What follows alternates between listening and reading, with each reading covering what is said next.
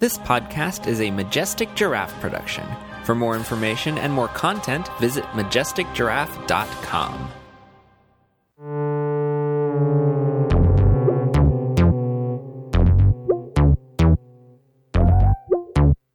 But I was going into Toshi Station to pick up some power converters.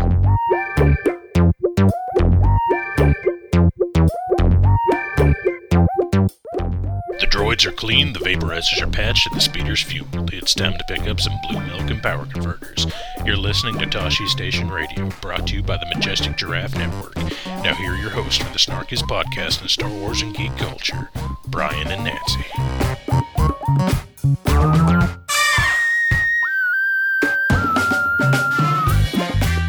From the outskirts of Anchorhead and on the shores of the Great Shot Flats, you're listening to Toshi Station Radio, the bright center in the universe for all things Star Wars and geek culture.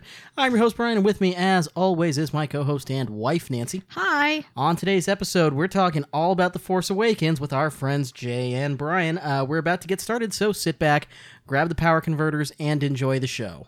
We're a Star War. That's all we have. That's all we have. See you later, See ya. folks. We're going to go watch We're Force gonna go Awakens watch again. Force Awakens again. Yes, we have Jay from 1138 back on the show. Welcome back, Jay.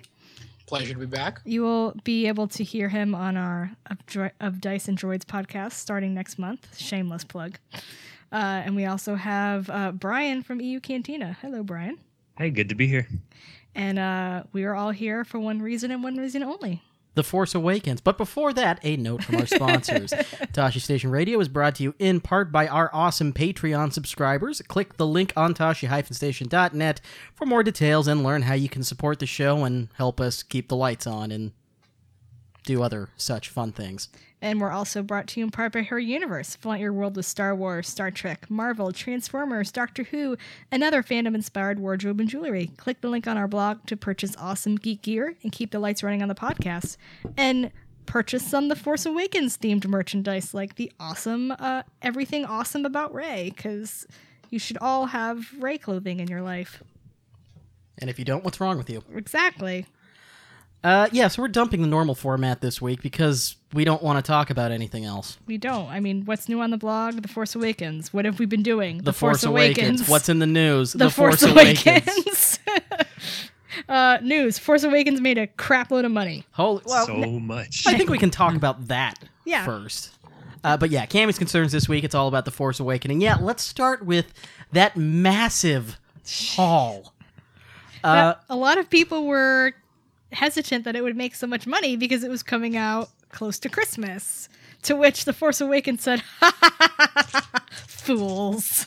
Yeah, so last night, the estimate was 238 million domestically, which blew the old record held by Jurassic World out of the water, and 517 million globally, which just missed the crown there.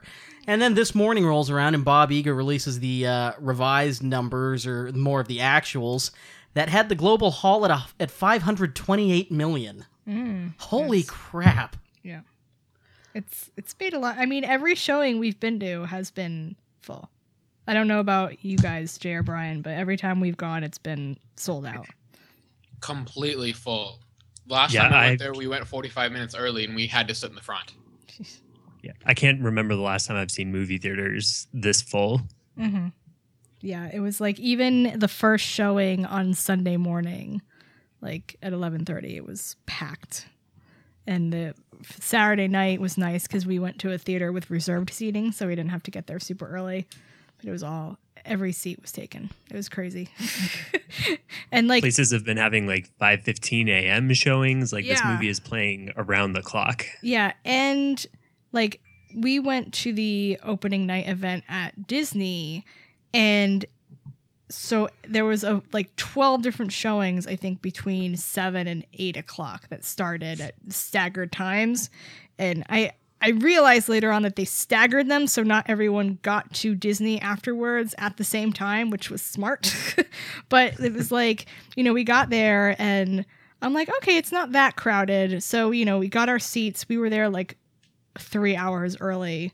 But, it was fine because we were inside and just chilled out. And then I was like, I'm going to go get, a soda. and then I'll wait to get popcorn. And I went later. It was like an hour before the movie started, and the line was down the hallway. I'm like, oh, I'm glad I went an hour early because there's a lot of people here. And Friday when we went, it was packed too. And, you know, during the day on Friday, just, you know, people have to work. But yeah. So what formats did we all see this in? I saw it originally at the Chinese theater in IMAX 3D, then regular 3D, and then 2D. So I guess I got a full gamut, which was nice. Yeah, I've only seen 2D, so you have much wider experience than I do. Yeah, we saw it in 2D and the IMAX 3D. And I want to go see it in IMAX 3D again just because the sound quality was amazing. I wasn't too keen on the actual 3D, but the sound was really great. I was disappointed in the sound on my Thursday night screening. Yeah. I'm looking forward to actually one of the screens here has it on IMAX 2D, the old-fashioned way. So I'm really looking forward. I wish I could find that anywhere near me. So jealous. Because honestly, the 2D showing was my favorite, despite being the objectively the lowest quality screen. Because 3D, even though 3D in this movie is pretty good, it's still a distraction, I think. Mm-hmm. Yeah, agreed. I mean, I'd kill to watch this in IMAX 2D, but I just can't find that anywhere out here. Yeah, it sucks. Yeah. So let's get into it. It goes without saying that we are spoiling the ever-loving daylights out of this movie yet. So if you haven't seen it yet, what are you doing? Go see it. Well, unless you can't, but then don't listen to this podcast. Yeah. I know a lot of people were actually waiting to go see it until like Christmas or like, oh, I'll wait until the crowds die down. I'm like, you're going to be waiting a while. So let's jump into it. Let's talk the characters and starting with our heroes, Rey. Rey's the best. I love her so much. Yeah, so what do we think of Rey, what we saw in this movie? She's obviously the Luke Skywalker of this trilogy. And what I love her. Yeah. What I found so interesting was that the introduction to her character does so much without saying a word. For like 3 minutes, she doesn't speak when she's on screen. And then the first thing you hear is her like yelling in some alien language. I think she's everything. And Skype is being bad again. Hang on. Very much so. Okay. So, Nancy, keep talking. I'm just switching over internet connections here. I keep going on Rey. Okay. No, but I love that how they introduced her. Like, you see her scavenging, and it's a whole bunch of show, not tell. And that scene of her in her AT-AT house, making dinner and then putting the X-Wing pilot helmet on was just like, everyone kind of laughed when she did that. And I was just like, that's so adorable. And then, like, I was like, oh, that's really super heartbreaking. Yeah, it was really sad when she put that helmet on for me. Yeah. Like, it shows that longing that she has to go out in the universe, but she knows she can't because she's waiting for her family. Mm-hmm. And, like, so let's just right off the bat say all the people who say that she's a Mary Sue can suck it. They would not be saying that if Rey was a male character. I'm sorry, but it's true. Yeah. Well, the funny thing about it is that you're supposed to see a bit of yourself in the heroes of Star Wars. Like, that's what Luke Skywalker did. That's what Princess Leia did. That's what Han Solo did. So I don't see why this is suddenly a problem with Rey. Maybe that she's more central than Leia, but you should be projecting, and I think boys and girls can project themselves in Rey's, and we say that with little kids, right? Little 10-year-old boys have no problem saying Rey is awesome. I want to be like Rey. So why can't the grown-ups? Yeah. It's also a problem with the term Mary Sue these days in general. Mm-hmm. Like, it started as, that fan fiction replacement character with the author inserting themselves into the story. And now it's become a catch-all term for women who are too good at things. Yeah. It's not even that. It's women who are competent at things are Mary Sues apparently now, which is total crap. Yeah. It's and like, you have Poe, who's the best pilot in the Resistance, and he's able to fly a TIE fighter like immediately. Yeah, never flown it before. Always wanted to, but can totally escape from the and Star Destroyer. no one has a problem with that. And I mean, like Rey has said, she's flown some ships before, and she doesn't do that great with the Falcon right away either. So Yeah, no, it's kind of horrifying how she flies the Falcon at first. I was cringing that whole scene. Yeah. And she spent her life as a scavenger, so obviously she's good at repairing things. That's basically her entire existence. So if we're arguing that she's not experienced, well, no, she's probably got more experience with maintenance than most techs do. Mm-hmm. Exactly. But I loved her character arc, and one of the moments I liked the most about her is that when they arrive on Takodana and she has that moment where she says, I didn't know there was this much green in all the galaxy, because it's so like it's so sad, but like they never had that moment with Luke. Like, you know, he had his whole, you know, oh, my aunt and uncle are dead and that's very sad, but he left Tatooine for the very first time, and you never get that recognition of like, oh my god, I'm in space, like, you know. Right. Even Phantom Menace had Anakin be cold in space. Yeah. Like, it's like, and you know, Rebels has that moment where Ezra is like, I'm in space, you know. I'm gonna die. Yeah. So it was really nice to have that like character moment, and like I also loved it because the way Han looked at her. I know, it was so sad. He was like, and it was just like, oh my god, you're like him. and how beautifully was that communicated too? Like you could see it in his face without any words or dialogue. You knew that instant he was thinking of Luke. Yep. Everything in this movie, there's so much told through faces rather than words. Yes. It's beautifully acted. Which is, you know, we'll talk about this later, but the last scene is all faces, and I was kind of ambivalent on it at first, but the more I see it, the more I'm like, yeah, that was perfect. So Rey, we all love Rey. She's awesome. Finn, what are our feelings about Finn? I mean, I think everyone we're going to think is really awesome. So I was not expecting him to be a quarter as funny as he was. He was so funny. That was the big surprise. Amazingly Yeah. funny. Oh, John Boyega's comedic timing is amazing. Mm-hmm. And it's just really impressive for a guy that's grown up as a stormtrooper to even have this much personality. Yeah, and I can't remember who tweeted it. It might have been Cooper. Said that like he has so much charisma and personality that it's like, of course he wouldn't be able to fit into with the other stormtroopers, because he's just like, he can't be held back. And I just like, he has such good chemistry with everyone. Like, you know, you meet him and Poe. Yeah. Oh man, like him and Poe, you're all like, okay, they're like boyfriends. But then he meets Rey, and you're like, okay, I want them to kiss. So it's like, and he's with Han, he's great. So you're like, okay, you have chemistry with every single person. And let's not forget Finn and BB-8, who have a great partnership. And you know, the stormtrooper and the droid have among the most. I mean, I almost say among the most personality of all the characters, but all the characters have a ton of personality. But those two in particular are pretty great. Oh, yeah, I agree. Yeah, I do. I love the whole. For as much as people criticized A New Hope criticized Force Awakens for being in A New Hope rehash, you know, we've never seen a character like Finn before. You know, even like we did get to know some of the clones in like the Clone Wars and you know, Revenge of the Sith, but you know, they weren't really portrayed as, you know, like not wanting to be a part of the army, you know, and like, yeah, a deserter is a new thing for us. Yeah, and like the idea of Finn being raised from birth to be a stormtrooper, it so reeks of the Jedi Order, and it just makes me so happy because it's like basically saying this is a really crappy way to do things. Don't do it this way. Yeah.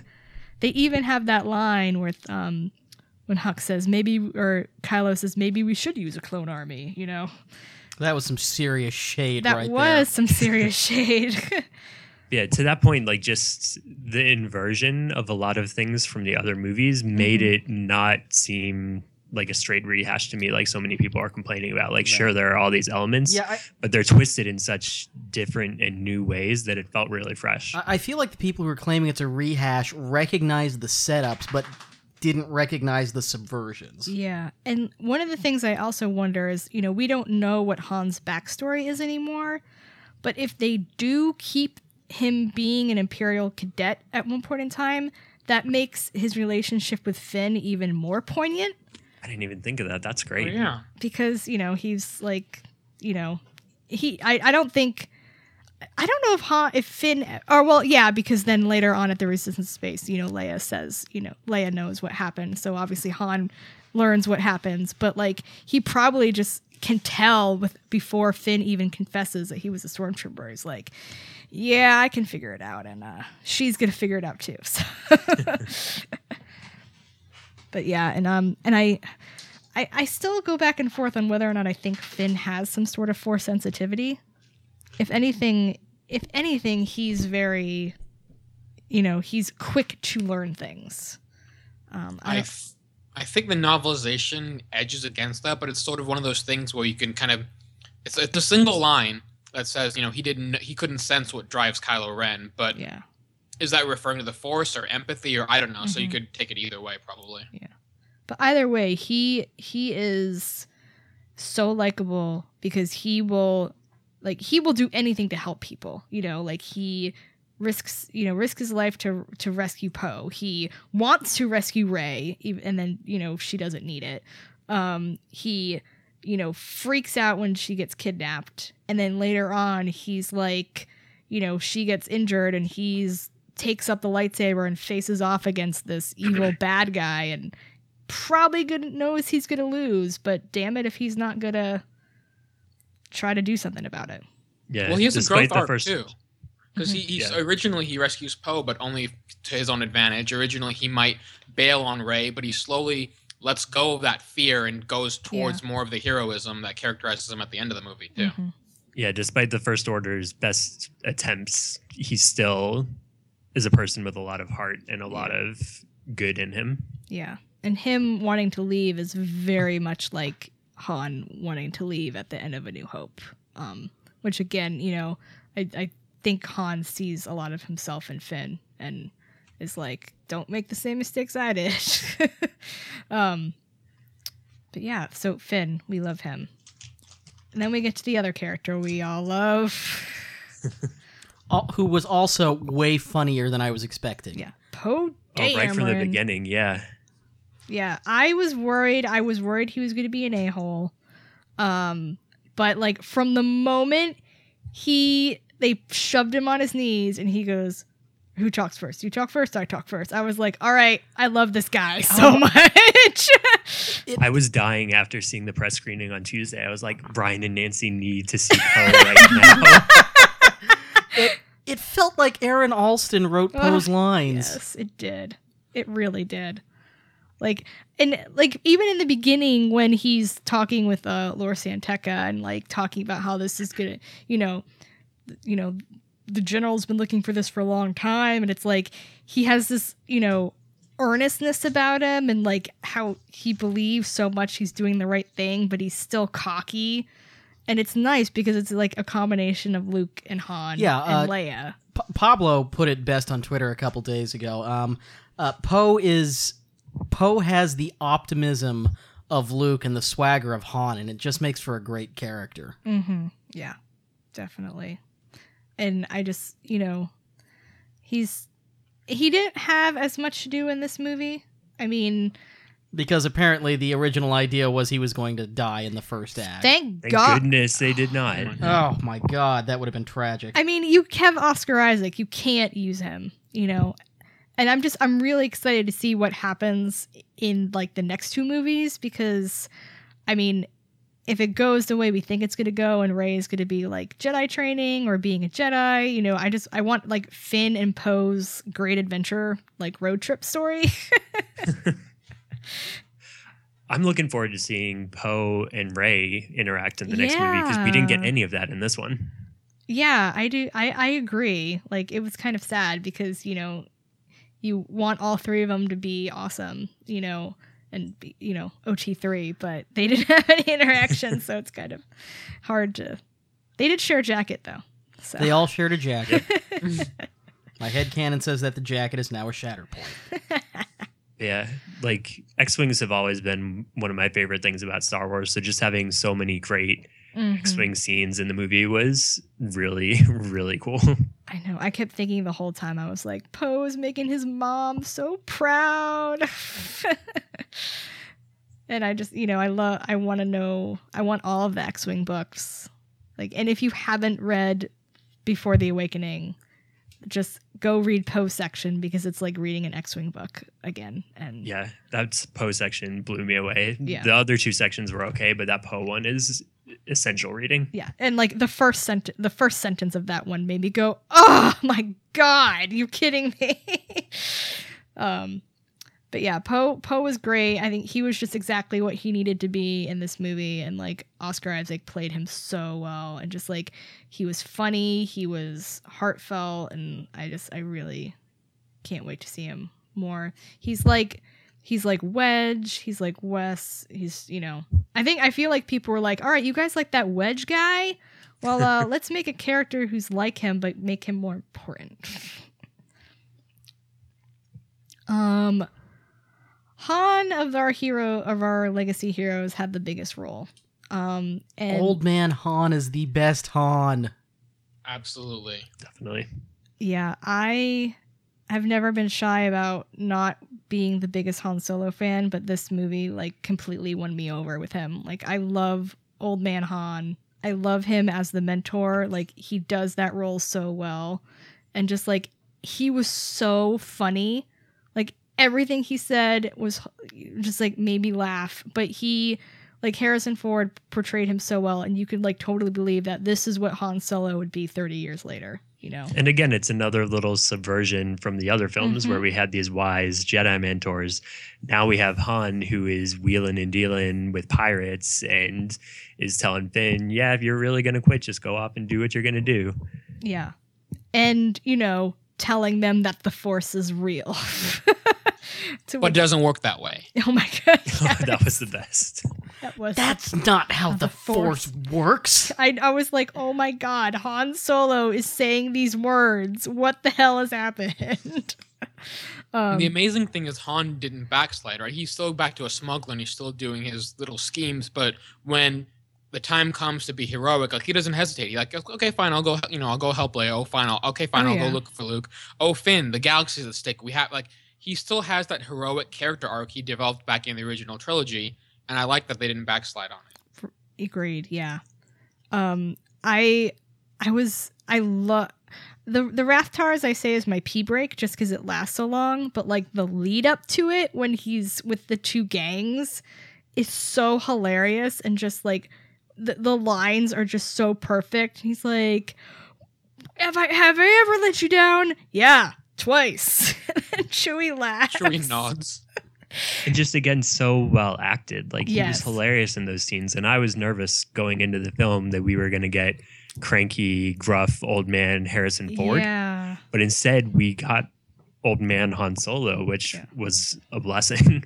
Tasu Leech, good to see you. And it's like his lines with Maz and the whole like, women always figure out the truth, that always gets a big laugh. And that's not how the Force works is the best. And another great Han line is, I never asked that question until I've done it. I'm like, wow, that is a Han line if I've ever heard one. Yeah, you can tell they had a lot of fun writing for his character. Oh yeah, definitely. Probably skip the big event and get back to that later. Yeah, we'll come back to that. I was really pleased with Leia. I mean, she did not have as much to do as Han, but I liked the role that they gave her. General Organa suits her so well. And I was most worried about Carrie Fisher because she hasn't acted in so long, and like she's become Carrie Fisher, the caricature, like the space ant we see all the time. And I was worried. I'm like, am I going to be able to see her as Leia? And as soon as she came off that transfer, I was like, and she goes, same jacket. I was like, all right, she's still Princess Leia. Oh my gosh, General Organa. I gotta be my favorite. She character in recruited the you whole to the movie. Oh my Resistance, God. Jay. Right? Like, she had both like the gravitas of this great general and this war leader, but she still had that hope and idealism that you associate with Princess Leia. Like you can tell how she got Poe and Akbar and all these people to surround her and fight for her. Like, I'm sorry, I'm not at a loss for words actually. She made you rethink your entire, alignment in Star Wars, Jay. That's a big thing. I know. Her just being General Organa was great, but also her interactions with Han were so great. And the one scene that I love is when he goes, Leia, and she goes, don't do that. What? Anything. And then, then he's like, I'm just trying to help. She says, when did that ever help? When did that ever work? And don't say the Death Star. Yeah, they still had great chemistry, and they were able to convey so much sadness over what had happened with so much history. Yeah, you could tell that they've been through a lot together, and that it wasn't just, resuming from Return of the Jedi, but just through the way and the familiarity with they were acting with. You could tell that they were a married couple for a very long time. Yeah. And I would like to think, had things gone differently, they would have reconciled after the film, which makes it more poignant and heartbreaking. Agreed. I know a lot of people were upset, that Force Awakens has ruined their OTP, but I mean, considering what happened to their son, it is a lot more. It's very believable. Yeah, so many relationships don't survive the loss of a child. Yeah.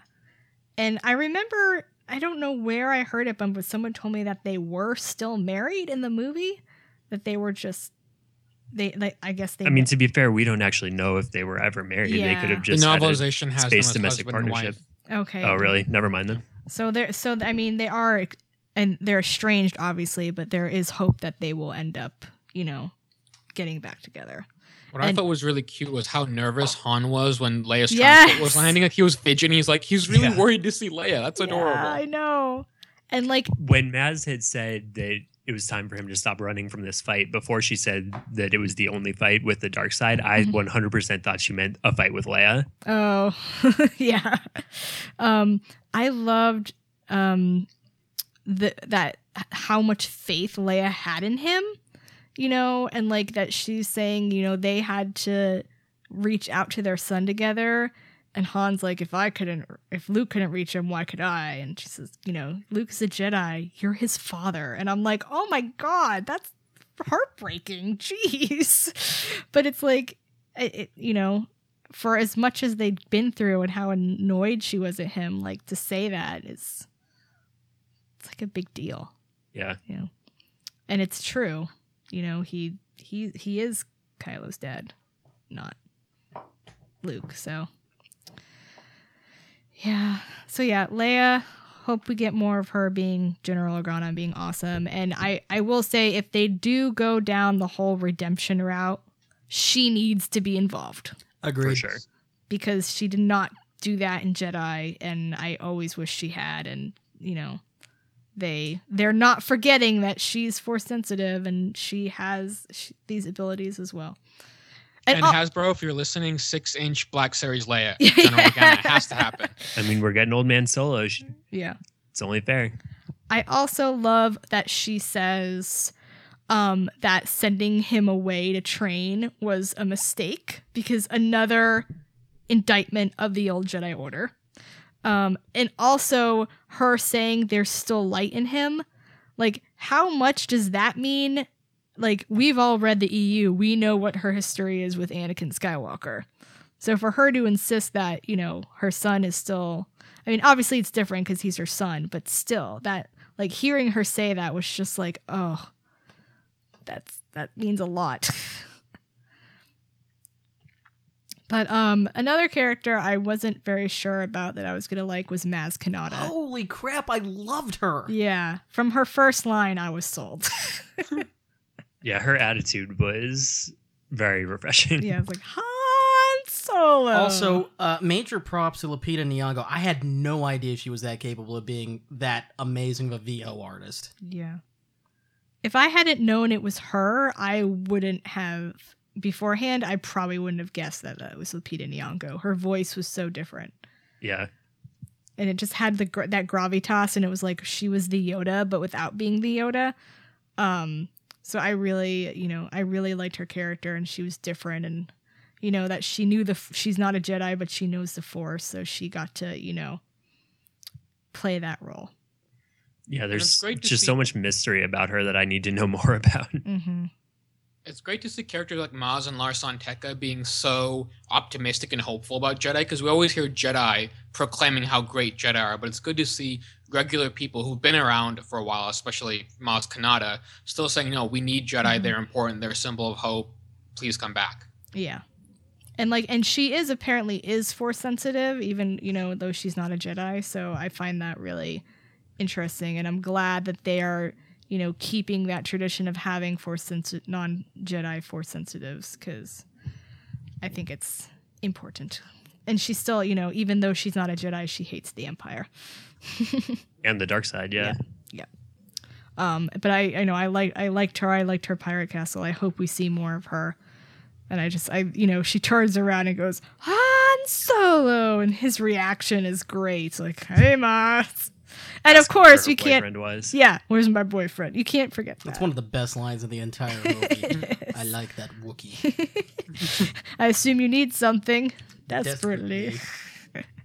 It's just like so cool because like Han Solo is so larger in life, and to see like this new character like hold her own with him in like 5 seconds sells it. So I guess we want to talk about the real hero of the movie. BB-8. The actual person who converted me to the Resistance. I mean, it's kind of hard not to deny that. He was fantastic, and I am not ashamed to say I think I like him more than R2. I still like R2 more, but R2's my favorite Star Wars character, so it was always going to be hard to top. But I was super nervous about BB-8 because of how much I love R2-D2. And then BB-8 was amazing. I had no reason to be nervous. Yeah. I mean, in a movie where they managed to say so much without saying anything, we should have BB-8 known was just so great. Yeah, we should have known that BB-8 was going to be awesome. He was so expressive, and like the puppeteers doing him were great. Because I loved him going down the stairs. Yes. But like, the moments that like stood out to me were like when Rey is kind of denying, is like saying, "Don't follow me," and he's just kind of like wobbling back and forth a little bit, waiting. And then she's like, "Okay," and then he like gets all excited and runs and follows her. That moment, the thumbs up on the Falcon is. Oh my God, the thumbs. That whole scene, with him like looking back and forth at Rey and Finn, and like boo boo boo boo. And when Finn goes, "I'm not with the Resistance," and he backs up really quickly. Like, he's just so expressive, and like everyone is laughing, and everyone laughs so much at that scene anyway, just because it's so humorous. But once BB-8 does the thumbs up, like everyone loses it every time. Yeah. It was so, and another moment. This is really a Han moment, but that no one really ever seems to catch when I see it is when he walks past BB-8 and says, "Move, ball." I love that line. Yeah, I missed that somehow. Yeah, it was like as he's walking, like the first time he goes into the cockpit, and then he comes out and he goes, "Some moof milker put a thing on the compressor." It's right as he goes out, he goes, "Move, ball," and it's really quiet under his breath. I didn't catch it until like the second or third time, and I'm like, "Oh my God, did he just say move, ball?" That was great. And then plus when they get back to the Resistance base and he sees Poe and like knocks Finn out of the way, Yeah. rolling up to him. It's like when I come home and my dog jumps on me. It's great. And then Poe just going, "Hey, buddy!" I know. Yeah. I loved one of my only complaints about the end of the movie is that BB-8 kind of like got pushed aside because he was kind of done. But I also loved him, like, you know, pulling the sheet off R2 and trying to wake him up. It made me so sad, that scene. And then when he said, you know, he's been in low power mood ever since Master Luke went away, I was like, oh my God, just put that knife through my heart. R2's the sad dog on the grave. Oh man. Oh. That's terrible. Oh God. Shall we talk about villains now? I guess so. Now that I want to cry. Yeah, so Kylo Ren, Watch out. So I have two big thoughts on this. First, Kylo Ren was the hot mess I was hoping he was going to be. Mm-hmm. Second, I did not expect to find him as compelling as he was. He was the biggest surprise for me of the whole film. I loved him. Yes. Like I think it started. I think I was solidified that I liked him during that scene with the messenger, like with the officer. Yeah. Because he said, you know, when he says the droid escaped on a stolen YT, you know, freighter, and he goes, a droid stole a freighter. The delivery was perfect. Yeah. And that scene is so great because everyone in the audience starts to laugh as soon as you see how nervous that guy is, because you're expecting that Kylo's going to flip out and kill the guy, just like Vader. But then he just something totally different, and everyone in the theater is just kind of like, what the hell is wrong with this dude? And it, you know, and then he snaps, you know, and says, "What girl?" So, you know, I was really surprised at how much I wouldn't say liked him is the right word, but how much I liked the performance. Yes, I love the performance, and they nailed what they needed to do. I love to hate Kylo. Yeah, and like and you can tell, like, when he takes the few scenes he has without the mask is like completely different. Like, there's such vulnerability there. And such fear and such, like, you can really see that he's being torn between the dark and the light, and he Torn killed apart. it. It was so good. Torn apart, maybe. Too soon. Yeah, I was worried about, and I was actually really surprised at how early on in the movie they confirmed that he was Han and Leia's kid. I suspected it, and you know, from the first scene with Lor Santeca, you know, talking about his, you know, family. I was like, okay, he's someone we know, so he's either Han and Leia's kid or he's Luke's kid. And then, you know, as soon as Snoke goes in the hands of your father, and I was like, okay, yep, called it. But still, everyone in the theater went, but I'm like, oh, thank God they confirmed it early on, so we don't have to keep wondering about that. Funny thing is, people also gasped when he called Vader his grandfather, and I'm like, well, who else did Han have a kid with? Mm-hmm. That's force sensitive. Yeah, I mean, I was wondering that at first, but because the only reason though, and I find this actually feeds into one of my theories about, you know, Kylo and Rey, but Kylo never talks about Leia. Even when he's having the confrontation with Han, he never mentions his mother. Everything is about Han. And so I feel like he blames Han for him not being as strong as he could be, because Han isn't force sensitive, and sees him as weak. And it's kind of like, you know, the whole Voldemort thing with his Muggle dad. Like, I feel like it's the exact same thing. But yeah, I just found that so interesting. And the scene when he's interrogating Rey and he says, you know, Han Solo is the father you never had, you know, he would have disappointed you. I'm like, ouch, damn. But yeah, and I loved, you know, I guess this will lead us up to Hux is You mean Space Hitler? Yeah, I love their relationship. They hate each other so much, and I think it is hilarious. And I can't wait to see more of their interactions now that Kylo has failed miserably. Where the animosity between Tarkin and Vader was understated, yeah, this one's right out there. Yeah. Hux and Kylo hate each other. Yeah. But it's also like a sibling rival. Like, they're both like really, really desperate for Snoke's affection. It's like, geez, guys, where's your daddy figure? Daddy issues for both of them, I guess. Like, Hux probably didn't have a loving father, knowing from what we know about his father. Mhm. And Kylo, I guess, has issues with Han. So they're just both looking to Snoke as a surrogate dad. Yes. Yeah, with Tarkin and Vader, there was a respect there, Mm-hmm.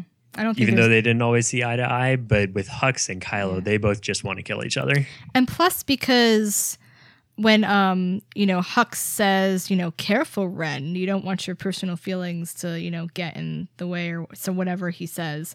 But it is very clear that that Hux knows who Kylo is, that it's not a secret, and that he probably doesn't like him because of that. He's just like, I don't care about you and your dark sideness. I just need to do my job. Well, also thought how fanatically Imperial hardliners there. Hux probably thinks, well, why should the daughter of these rebels, be on our side? I don't trust him. He's probably a traitor waiting to happen. Mm-hmm. Yeah. I liked Hux. I thought Donald Gleason did a really good job with even the really cheesy speech, he sold it on me, because I'm like, he's really having a good time chewing that scenery. See, the speech was too much for me. Really? Yeah, the way that he delivered that was just so over the top that I was laughing as I was watching it. I can see that.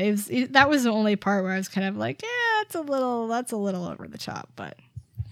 So you see why now I said with the Resistance rather than the First Order? I mean, compare General Organa and General Hux, right? We need a rousing speech from General Organa. Oh, that would be so good. I was really glad we got a briefing scene, but yes, I love the Star Wars briefing scenes. They just make me happy. yes. And then there's Phasma, who really does not do much in this movie at all. But She's the they're- Boba Fett of the movie She for sure. is. But they're probably going to do more with her in the second movie. I which want makes me Oh, with happy. how much Phasma stuff we've bought, they God, better. right? I Oh my want God, episode 8, The Revenge of Phasma. I did like how, Finn got to confront her later on, and that, that was a funny moment.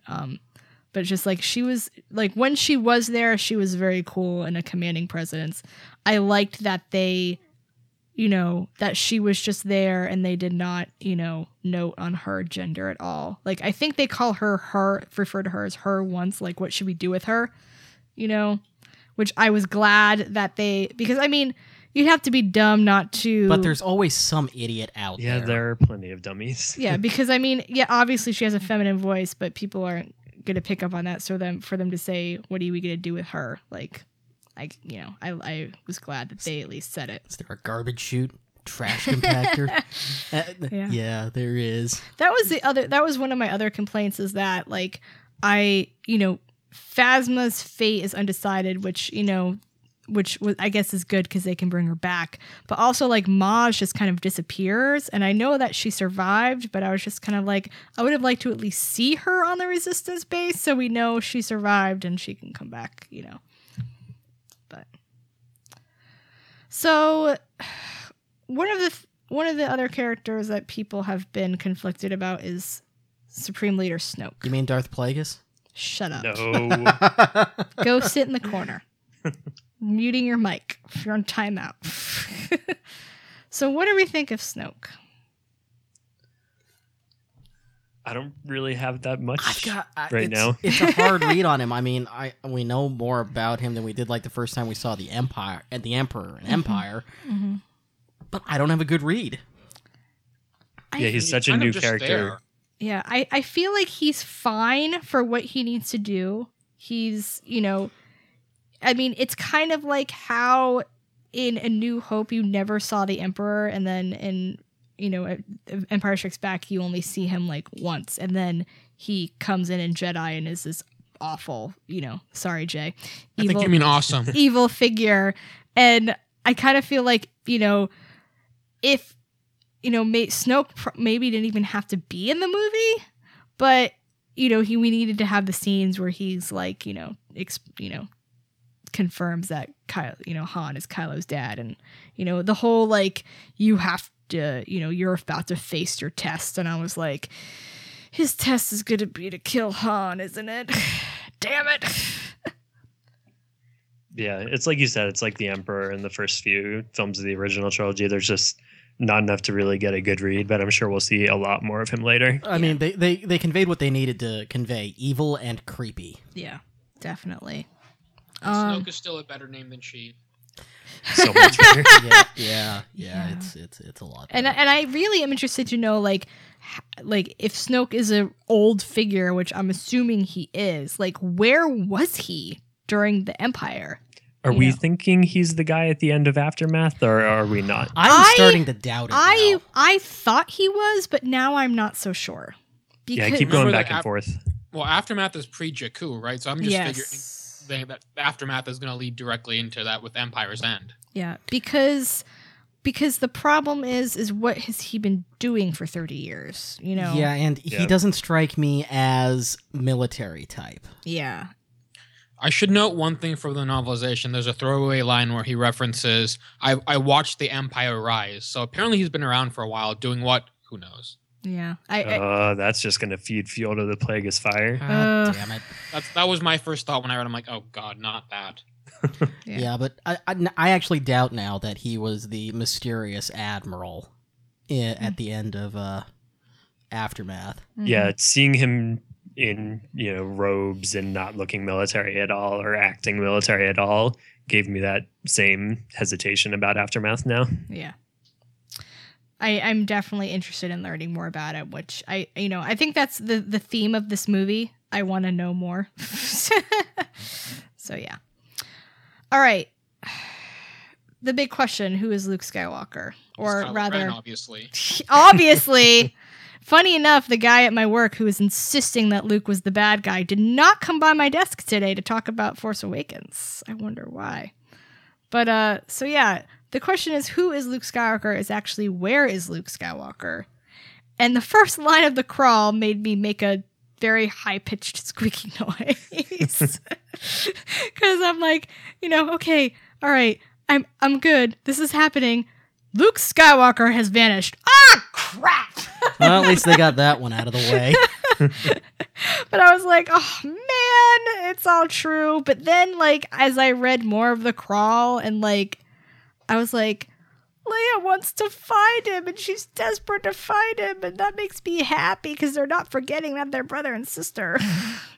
And like, I've heard so many people complain that Luke ran off and abandoned things and that's not his style. And I'm like, were you watching the same movie I was? Because Han, says he was looking for something, and he... Yeah, looking for the first Jedi Temple. Like, he has to go and educate himself more to fix the mistakes of what happened with Ben. Yes. Yeah, so I, as Luke fan, I approve, but I also am hoping for more of him in the next movie. I pretty much, resigned myself about halfway through that he was not going to be showing up anytime soon until the very end, as the whole MacGuffin of the movie.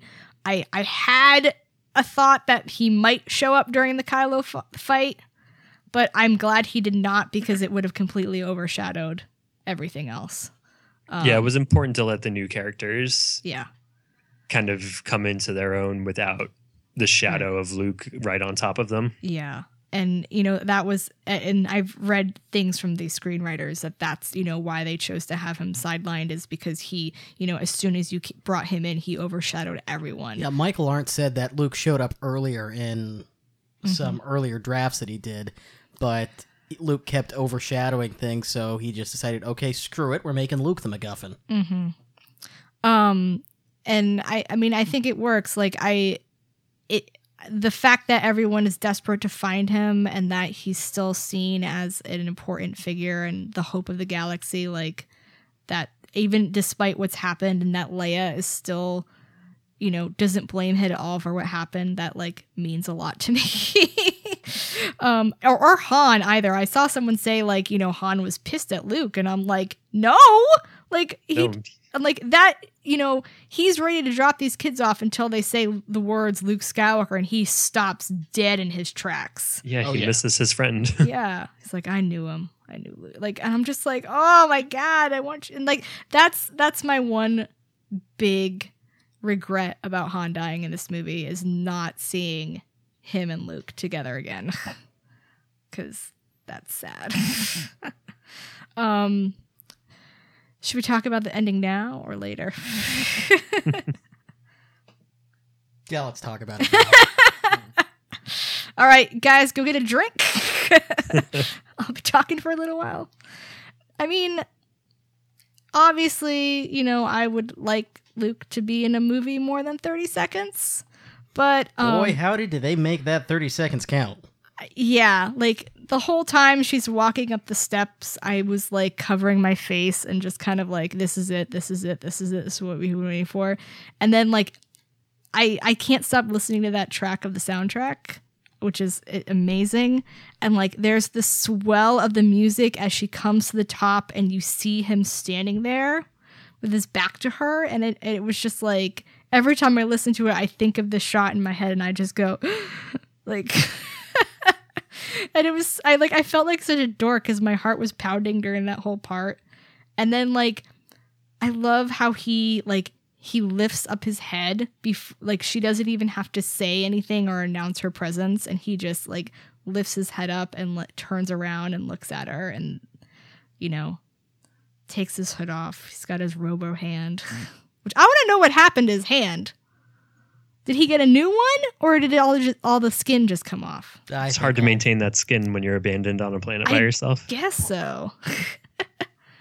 And I will say, like, even though I saw it out of the corner of my eye, I'm really glad I did not look at that leaked photo. And I'm really glad he's wearing white.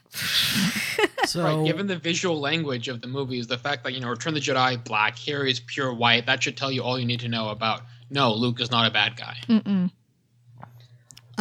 So, wow, Mark Hamill said everything by saying nothing. Right. Like, I mean, I kind of expected him to not be in the movie very much. I did not expect him not to have any lines.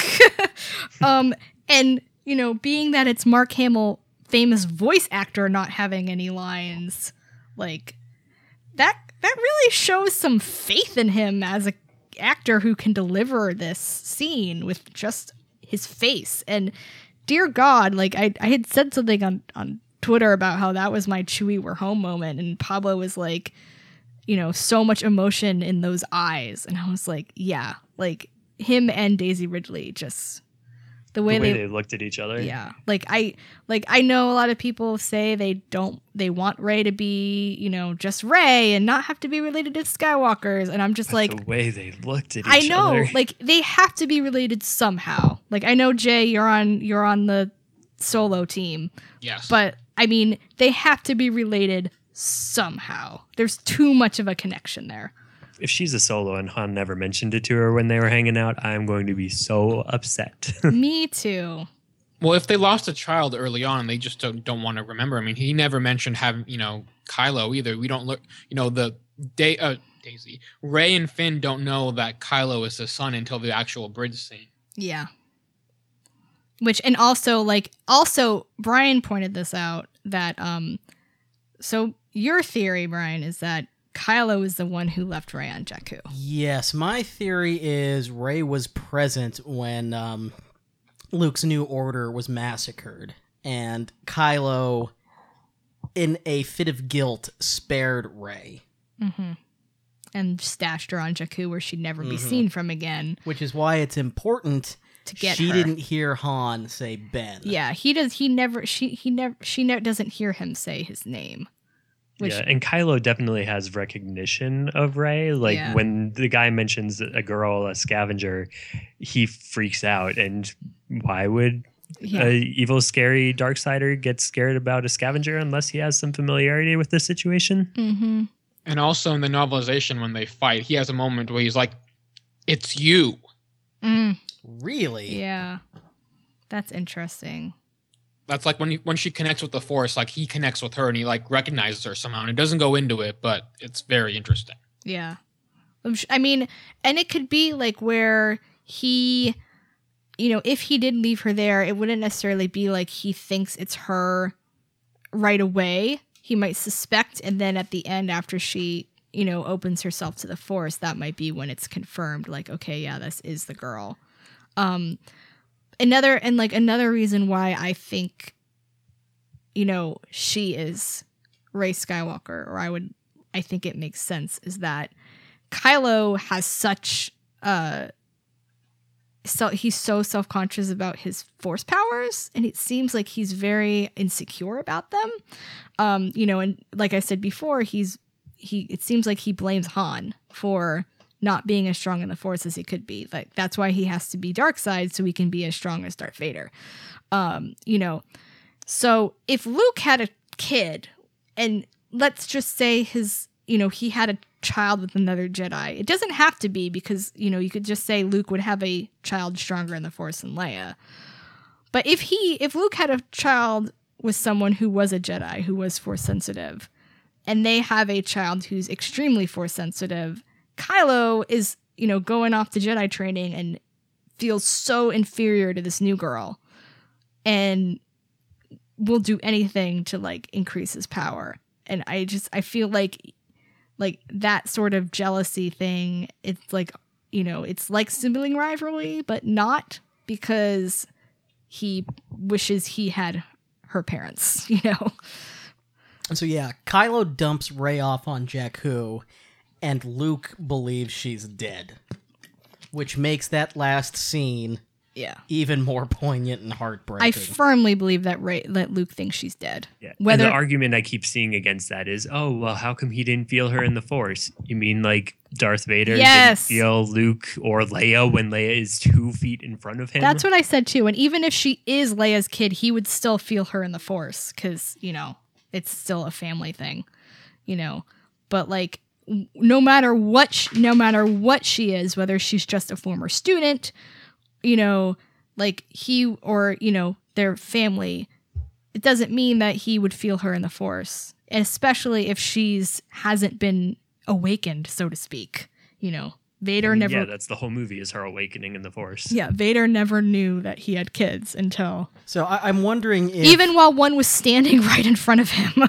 I'm wondering if Luke is sitting on Skellig Michael and feels this awakening, and he just refuses to let himself believe it's her until she's there. Yeah. Yeah, and it like the look. I mean, just the look on his face is just like people have said he's not happy to see his long lost daughter. I'm like, would you be if you realized that you missed out on your child's life, especially considering the background he had? It's not that it's a happy, sad moment. It's not that he isn't happy to see her. It's that he's devastated that she was out there for 14 years and he wasn't there. Yeah. He wanted to be the father he never had, and so if he's not going to be like, oh yeah, you're here. It's going to be like, I messed up, And I mean, at the end of the day, he wasn't looking at an old lightsaber like that.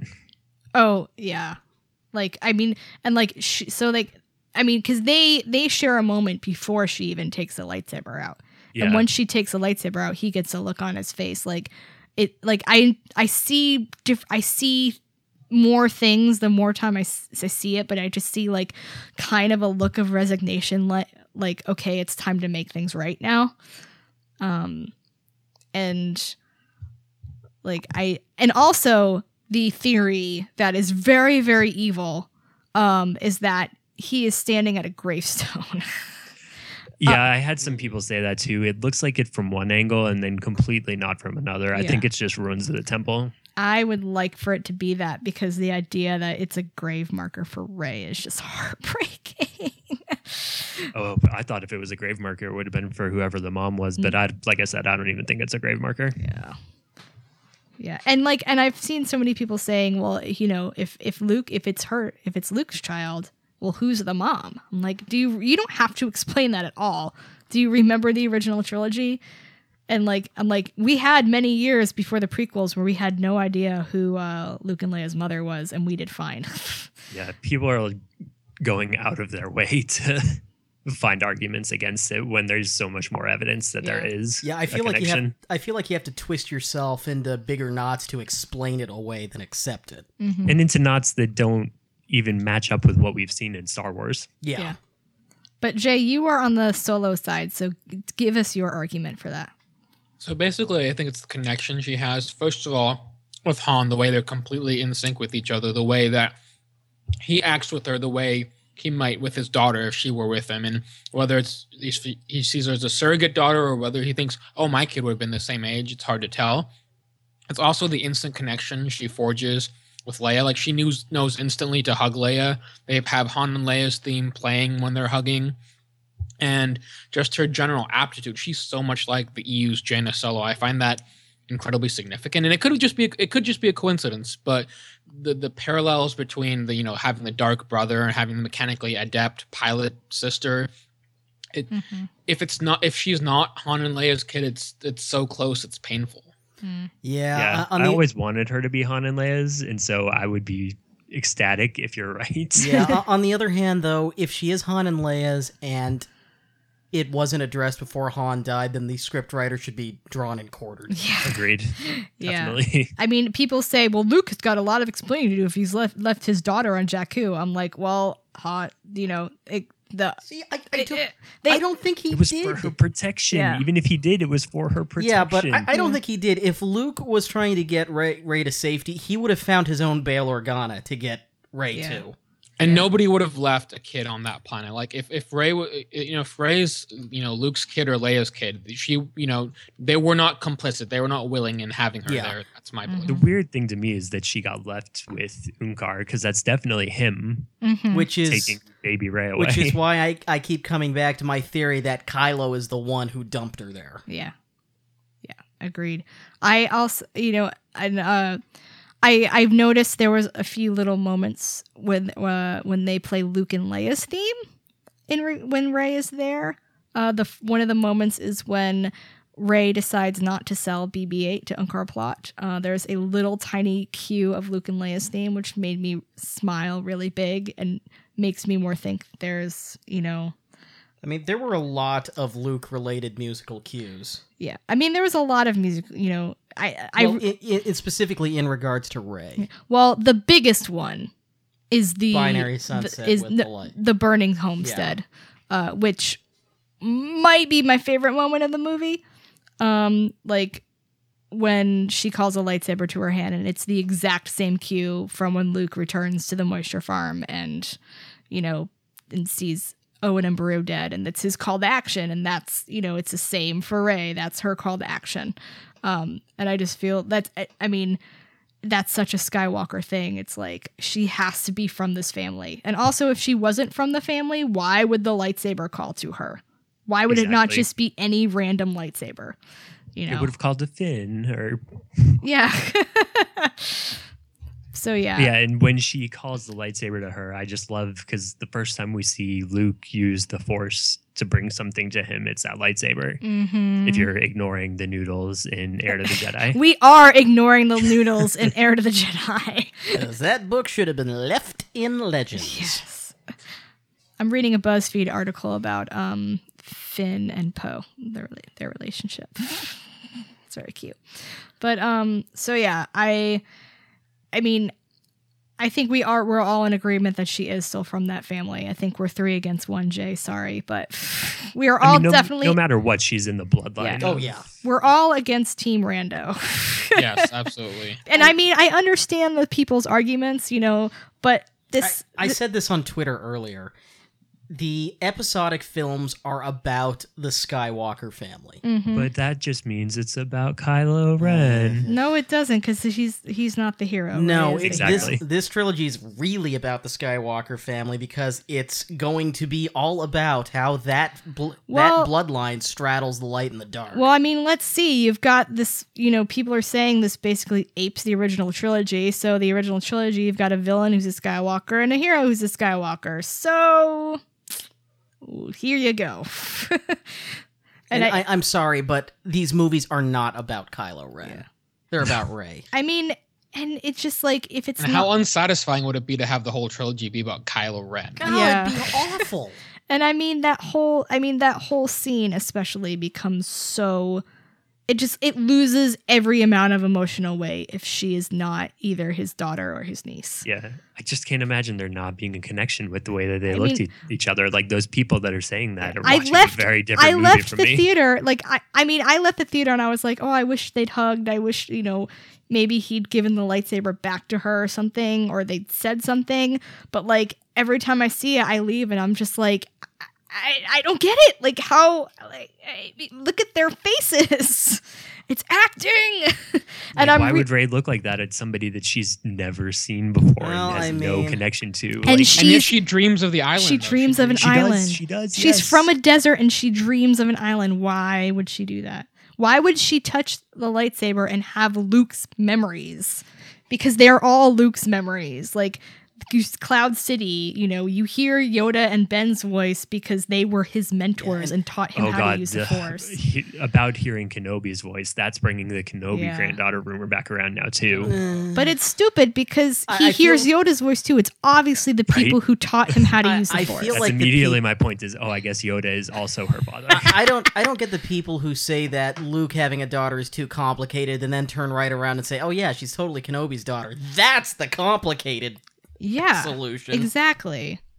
Like, then you have to explain like a completely other relationship and what was Obi-Wan doing, and like Obi-Wan's not there to explain everything. Luke is here to explain, I fell in love, got married, we'd had you, things went bad.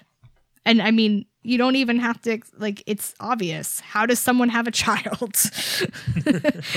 When a mommy daddy and a Jedi daddy love each other very much. It's right. Yeah. So. Yeah, but I can't see her just being some rando Force-sensitive user. And I'm sorry, that lightsaber does not call out to any random Force-sensitive user. It's a very Skywalker lightsaber. I do want to see random, Jedi around. Absolutely, but it shouldn't be Rey. No. Agreed.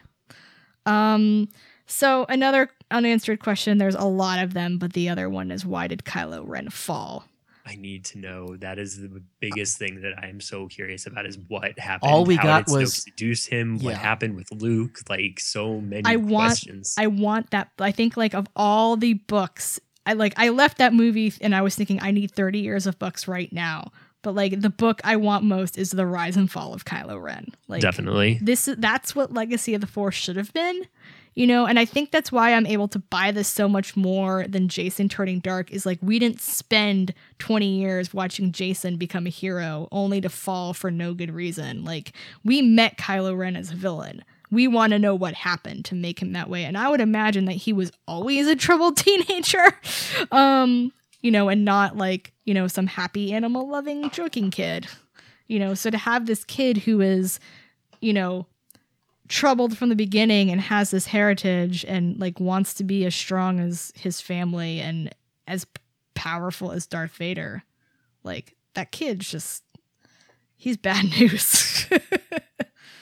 I hope it takes a while to get there, though. Like, I hope it's not just like one book that's the fall of Kylo Ren, but we can kind of see it, maybe the troubled signs, or even if it is one book, that we do get earlier books when he's like really young and we kind of see the seeds of Kylo Ren as a kid. I can see how it plays out, is there will be multiple books showing a younger Kylo Ren, but I can see a total Lucino style rise and fall of Kylo Ren book. John Jackson Miller. Ooh, yes. And there's no rush to get to it either. No, like Pablo Hidalgo said, there's 30 years of stories there. We can take 30 years to tell them. And that's fine with me. We don't even need it before episode 8. Like, let them like really put it on a slow we heat. definitely won't get it before episode 8. I would be surprised if we get it before the end of the trilogy. I hope they don't. I want them to do everything they need to do with the trilogy and then go back and fill in the blanks. Yeah, if we get any books during this time period, it's going to be stuff like an X-Wing novel. Yeah, like, I don't want it to... Yes, please. Yes, oh my God. please. Yes, please.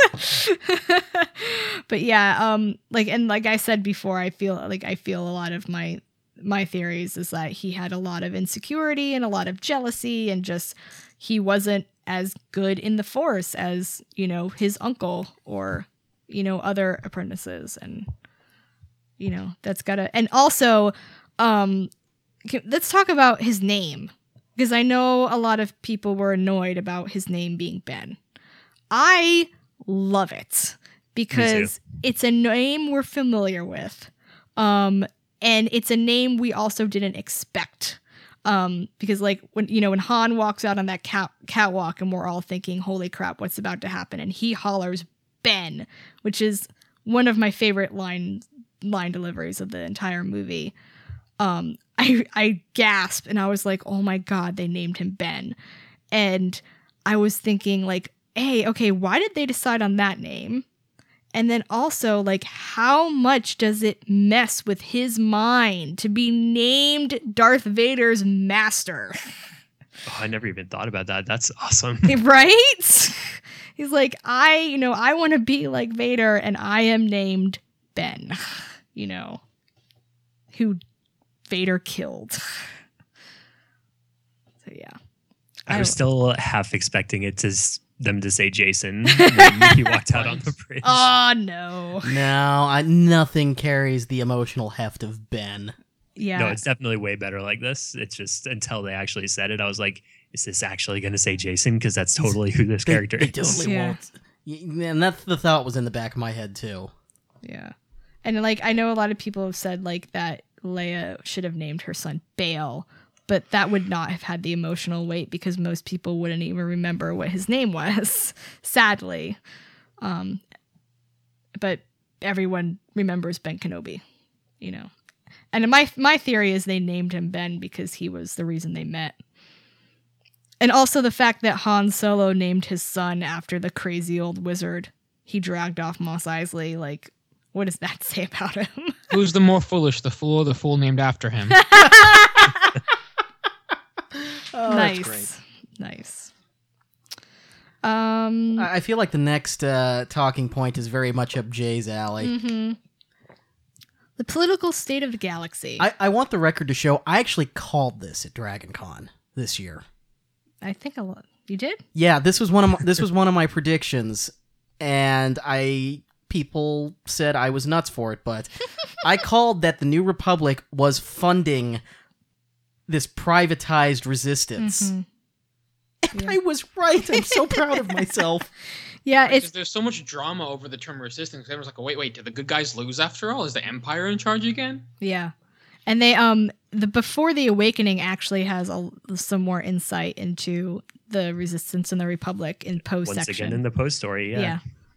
Because like he starts off as a Republic pilot and is frustrated in the lack of action against the First Order, and eventually ends up joining the Resistance. So, like, I find it really interesting. I do think they probably could have gone into it a little more, and I wonder if they're going to go into it more in the next movies, especially now that, like, the New Republic government is gone and Starkiller Base is gone, and it's like, well, the galaxy is really crapped right now, isn't it? It's like open season. Yeah. Yeah, I do think they could have stood to explain more politics. And I know that Kasdan and Abrams have a big show, not tell policy, and they made a reference to the fact that we don't know what the Clone Wars are in A New Hope. But I do think A New Hope painstakingly established that the Empire was in charge and that there was a rebellion. Like Han talks about it, Leia talks about, Tarkin talks about it, Vader talks about it. Like, they do establish what the central conflict was, and I think a big misconception that a lot of fans have that aren't plugged into interviews and background stories like we are is they don't realize that the good guys won. They don't realize that the First Order isn't actually in charge, and I think that's a problem. Yeah. Yeah, I do hope we see more, and I am interested. I wasn't planning on reading the novelization, but I feel like I want to read it now to get more of that whole side plot of Leia's envoy to the Senate. Oracella, yes. Yeah. I'm convinced that was the deleted scene, and I think that would have done a lot to explain everything, and they probably cut it because, politics sounds like prequels, and that's bad. I mean, I don't want to speculate, but I guess I am speculating. I think it may have just been they were already at 2 hours, 17 minutes, and something had to get cut. Yeah. Yeah. They could have cut the Rathtars. Yeah. But yeah, even just if in the opening crawl they had mentioned the sanctions against the Empire, just something to make it a little more clear how things progressed. Yeah. I do have to say, though, it's really cool and satisfying that the good guys did win. They established a new republic. It lasted 30 years. Like, that's something that's a lot more... That's refreshing compared to the expanded universe, frankly. Mm-hmm. Which every other week is a new galactic government. Yep. Mm-hmm. And I do have to say, the next movie is going to be interesting because the New Republic just had their Senate blown up, and the First Order just lost this massive super weapon that they probably sunk every last resource they had into. Yeah. But apparently they do have a big fleet of some sort. While it looks like the New Republic lost most of its fleet around its capital, so I wouldn't be surprised if maybe the First Order gets a little more successful the second time around. The First Order strikes back. Yep. Phasma strikes back. Phasma versus General Organa. Oh, Yes. man, that's not fair. So, and like one of the other things that I really liked about the movie is that it dumps you into the story without explaining a lot, which is very A New Hope. And it's sort of a thing where you don't necessarily have to read all the background information to get what's going on, but it helps, like the novelization and the visual dictionary has a lot of stuff, and like even before the Awakening has a lot of stuff. So, and like this is like what I love most about Star Wars. It's just like, okay, you go see the movie, you love the movie. Now I want to go like talk about everything else and read every bit about the movie that I can.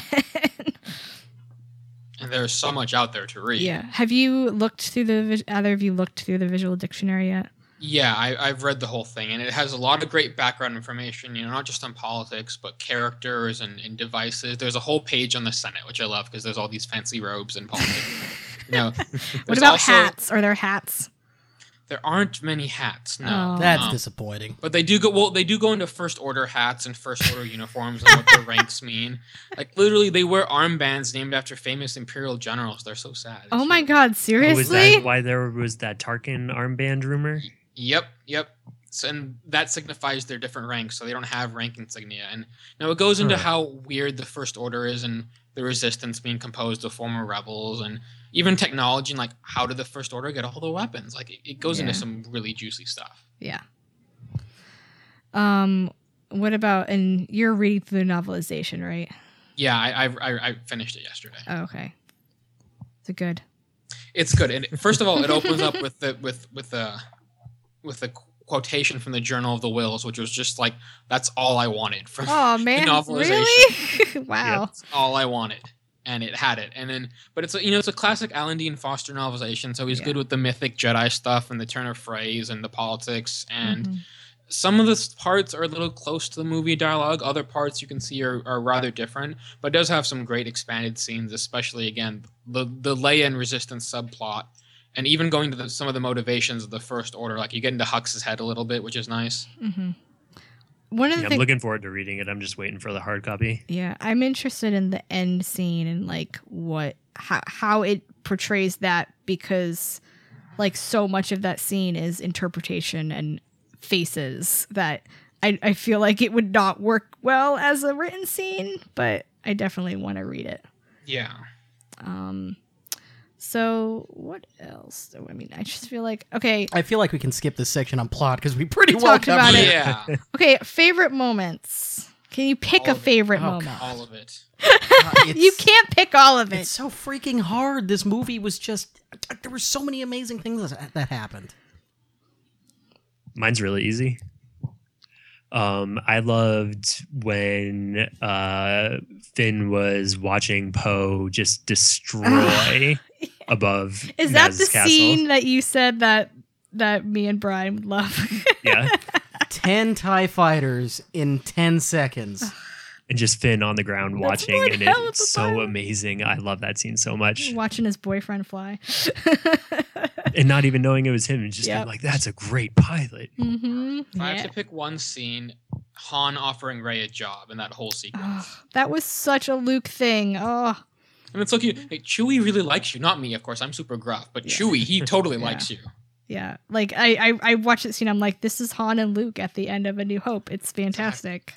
I'm going to go pure nostalgia and just say Poe flying through that trench and taking out the oscillator, because that just brought me back to the first time I watched Star Wars and falling in love with it because of the Death Star trench run. Yeah. So I've got a few, but I'll narrow it down. Rey calling the lightsaber to her hand and that music playing, because like, I mean, when I became a Star Wars fan, like I was never like, you know, most of the girls end up, you know, loving Princess Leia, and I did love Leia, but I became a fan right around when Thrawn Trilogy came out. So for me, it was Mara. Like she was the character that I loved, and like when I was reading the Thrawn Trilogy, like her being a Jedi and fighting like meant so much to me. So I felt like watching this movie and like watching Rey come into her own and accept her Jedi heritage was like that, you know? And I just like, I left the movie feeling really happy that girls were going to have this character to look up to, and also jealous that I didn't have this character to look up to when I was a girl. But you know, it's such a great moment. And I mean, as heartbreaking as it is, that scene with Han and Kylo is like, it's so well done. It was so artistically done. Oh, jeez. But I think if I have to pick a favorite, it's the end. And It's the Jedi steps. I know, right? I mean, that instantly is an iconic Star Wars scene, though. It is. Yeah. It's like, and my heart pounds every time I think about it. But my heart pounds every time I think of like the Kylo, and like every time like Han starts to go out, like my heart starts beating, and I'm like, oh God, no. Yeah, for emotional beats, the Han and Kylo scene is my favorite. So let's. I actually swore really loudly when he came. Like, it was noticeably loud as soon as he walked on that bridge in the middle of the theater. So My head was just shaking back and forth. Well, let's talk about that because we haven't talked about it lately. I think most people who pay attention to Star Wars had a feeling that Han Solo was going to die. Yeah, in we this all movie. called that he was going to die the instant it was announced he was cast 3 years and change ago. Yeah. And Harrison Ford was so happy. Like that Yeah. just bodes poorly. That was what sealed it. Yes. Was Harrison Ford not being cranky during press. Yeah. But I always thought that Han Solo was going to go out in a blaze of glory. I never expected he was going to die trying to turn his son from the dark side. And that's why it bothers me that people say this is an A New Hope rehash, because it's like, okay, but are you paying attention to how it is, but it's not? Because like no one would ever have expected that that's how Han Solo would die. And like for people like us who followed the expanded universe, we know what happened with Jason, and that Han like had no interest in trying to save his son at all. So like for him to go out there and like put his life on the line literally to reach out and you know basically say, my son is alive, we miss you, come home. Like it's so quiet during that scene until the music starts, and it's like you can hear like a pin drop in the theater. Everyone is just knows what's going to happen, but you know, hoping maybe it won't. And like I really honestly thought that maybe he was going to be successful for a while. Yeah, I can't believe I had a moment where I thought he was actually going to succeed. Yeah. I mean, he almost did have that moment, and then the sun went out and it was over. Yeah. And like the look on their faces, like Han knows what's coming, but he doesn't run. He just stays there. And then, you know, like the music swells, and it's like Chewie roars, Rey and Finn like gasp. And then the music gets quiet, and Han reaches up and caresses his cheek. And then I just start sobbing every time. I'm like, the last time I'm like, okay, I'm going to be good. I'm going to be good. And then he did that, and I went, nope. No. Because he still loves him and forgives him. It's such a good scene. Like I would never have expected that the death of Han Solo would affect me as much as it has. And then they, to make it worse, I remember reading in interviews about why Leia wasn't a Jedi, J.J. Abrams saying something to the effect of that they didn't forget that she was Force sensitive. And then right after Han dies, they cut to her reaction, and I was like, screw you, J.J. Abrams! Like, yeah, you're not forgetting she's Force sensitive in the most horrible way possible. How dare you? Anything else? I You think wanna that say covers about our that favorite scene? elements. I think we're all depressed now. It is. Yeah. It's so sad. Let's talk about funny things like BB-8 thumbs up. Whole sequence. That should be an icon and emoji everywhere. It was. Well, I and need plus, that gift. and plus like I was worried about the tone of the movie because everything we'd seen in trailers and stuff made it seem very serious. And like some of the TV spots were a little more like lighthearted. But like it wasn't until, Poe did the whole who talks first, that I was like, okay, this is Yeah, funny. I think the instant that line came up, we all relaxed. Yeah. and like it carried through the whole movie too, which is remarkable. Yeah. Yeah. It did. Yeah. Even like when they were trying to, infiltrate Starkiller Base, it was like, the whole, That's not You're a how this Force sanitation works. worker. yeah, sanitation. And like the whole thing with Phasma and like putting her down a garbage chute and like, the Rey, being out in like the hangar and, Finn being like, what are you doing? What are you doing? the face gesture. And how poignant was it when Finn was like, what'd he say? And Rey's like, he said it was your idea. And then she gave him a hug. I was like, aww. That's so sweet. Well, it's two people who don't expect anyone to ever care for them, right? We have a stormtrooper and a lonely scavenger, and they find humanity, and that's just so touching to them. Uh-huh. Definitely. What about for like the action sequences? What were you guys' favorite? I mean, obviously everything with X-Wings, but holy crap. The Falcon on Jakku, what an amazing bit of cinematography. Yeah. Yeah, I think that was probably my favorite. Just watching her get a feel for the ship and scraping it all over the place, and that stall out move. And Well, it's funny, all the action that's not polished, like the unpolished flying or the unpolished lightsaber dueling, like it felt so much more emotional and visceral because these guys are new at what they're doing. Yeah. And like the Rey and Kylo lightsaber fight is so raw. I think that might be my favorite lightsaber fight ever. Yeah, it's up there, definitely. It is, she's very out of her league and Kylo is not at his full strength, but it's like, I mean, as great as Duel of the Fates is, just to watch, like I really felt like these two people wanted to kill each other. which also makes me really excited for episode 8 because I feel like Rey does use her anger. And that's going to be something interesting to try to, that she has to learn not to do. Yeah, novelization goes into that a little bit too. So does. Oh, if there's a lesson today, or if there's a message, novelization, very good. Okay. I am Alan. You're Dean Foster shilling for Del Alan Dean Rey. Foster is not paying me to say this. Shilling for Del Rey. I think we talked about the humor before, but I think the funniest moment for me was either the thumbs up or that's not how the Force works. And finally, the music. After the first viewing, I didn't have many impressions about the music. Then we downloaded the soundtrack and started isolating it.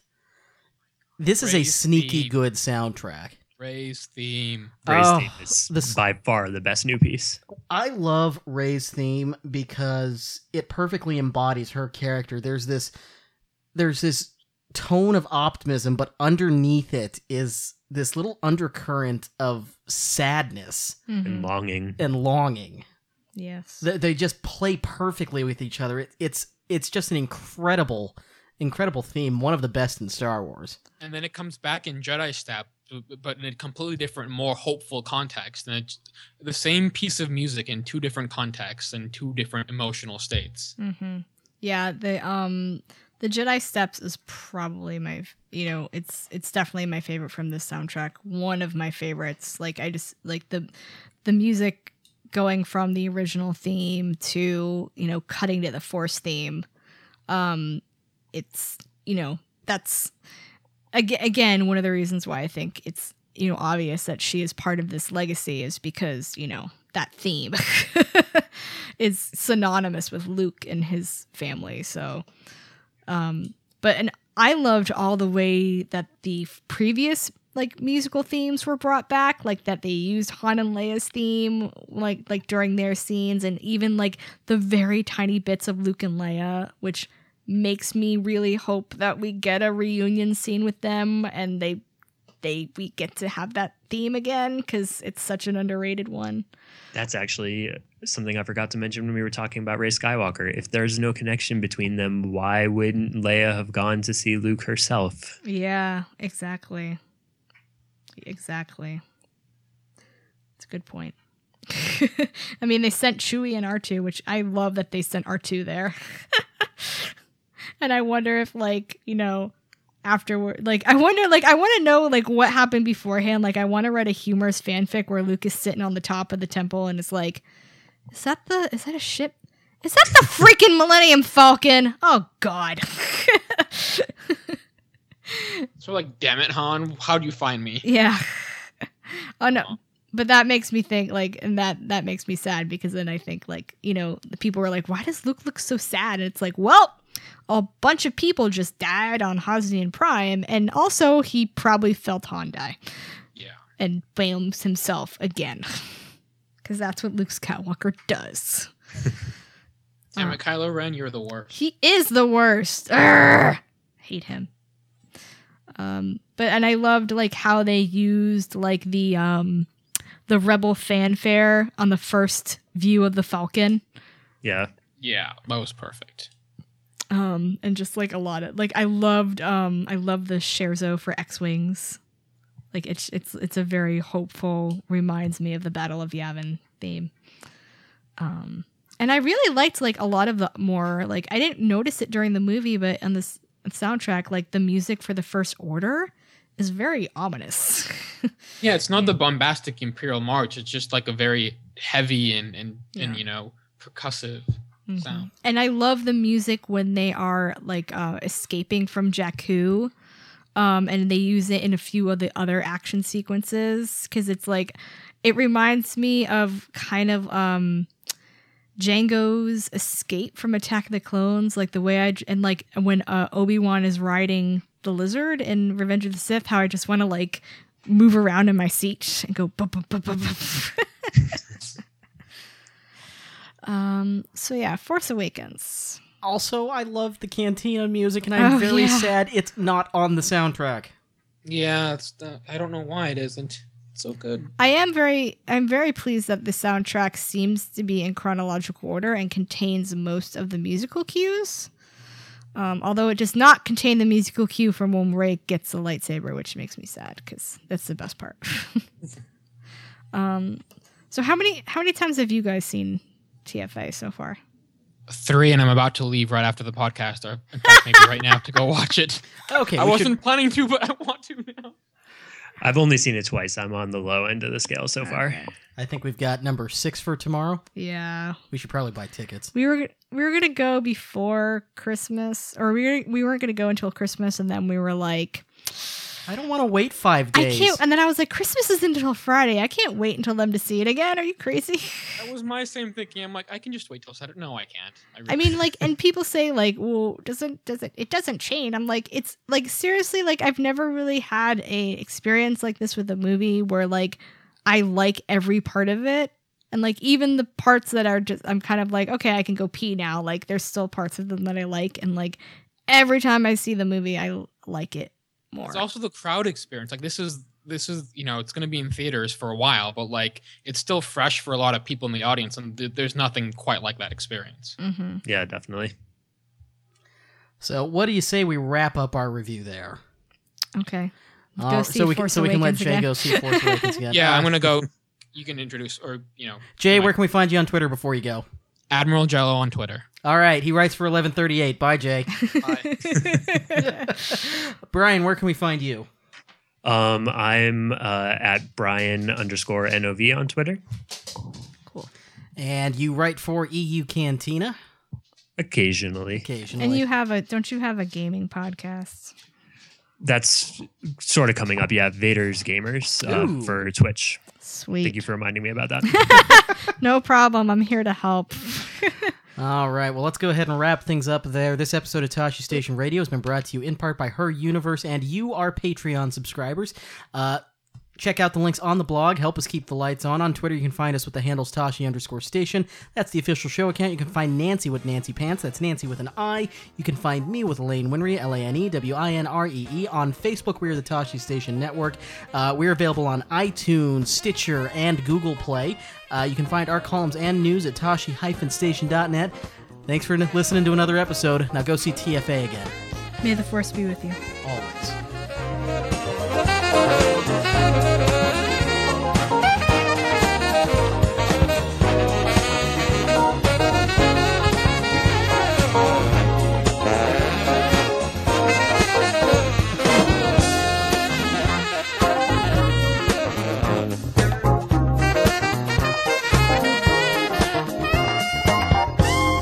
This podcast has been brought to you by Majestic Giraffe Productions and is the official podcast of TashiStation.net. All Star Wars names, music, and logos are property of their respective trademark and copyright holders. Tashi Station Radio is not endorsed by Lucasfilm or any division of the company. Now go pick up some power converters.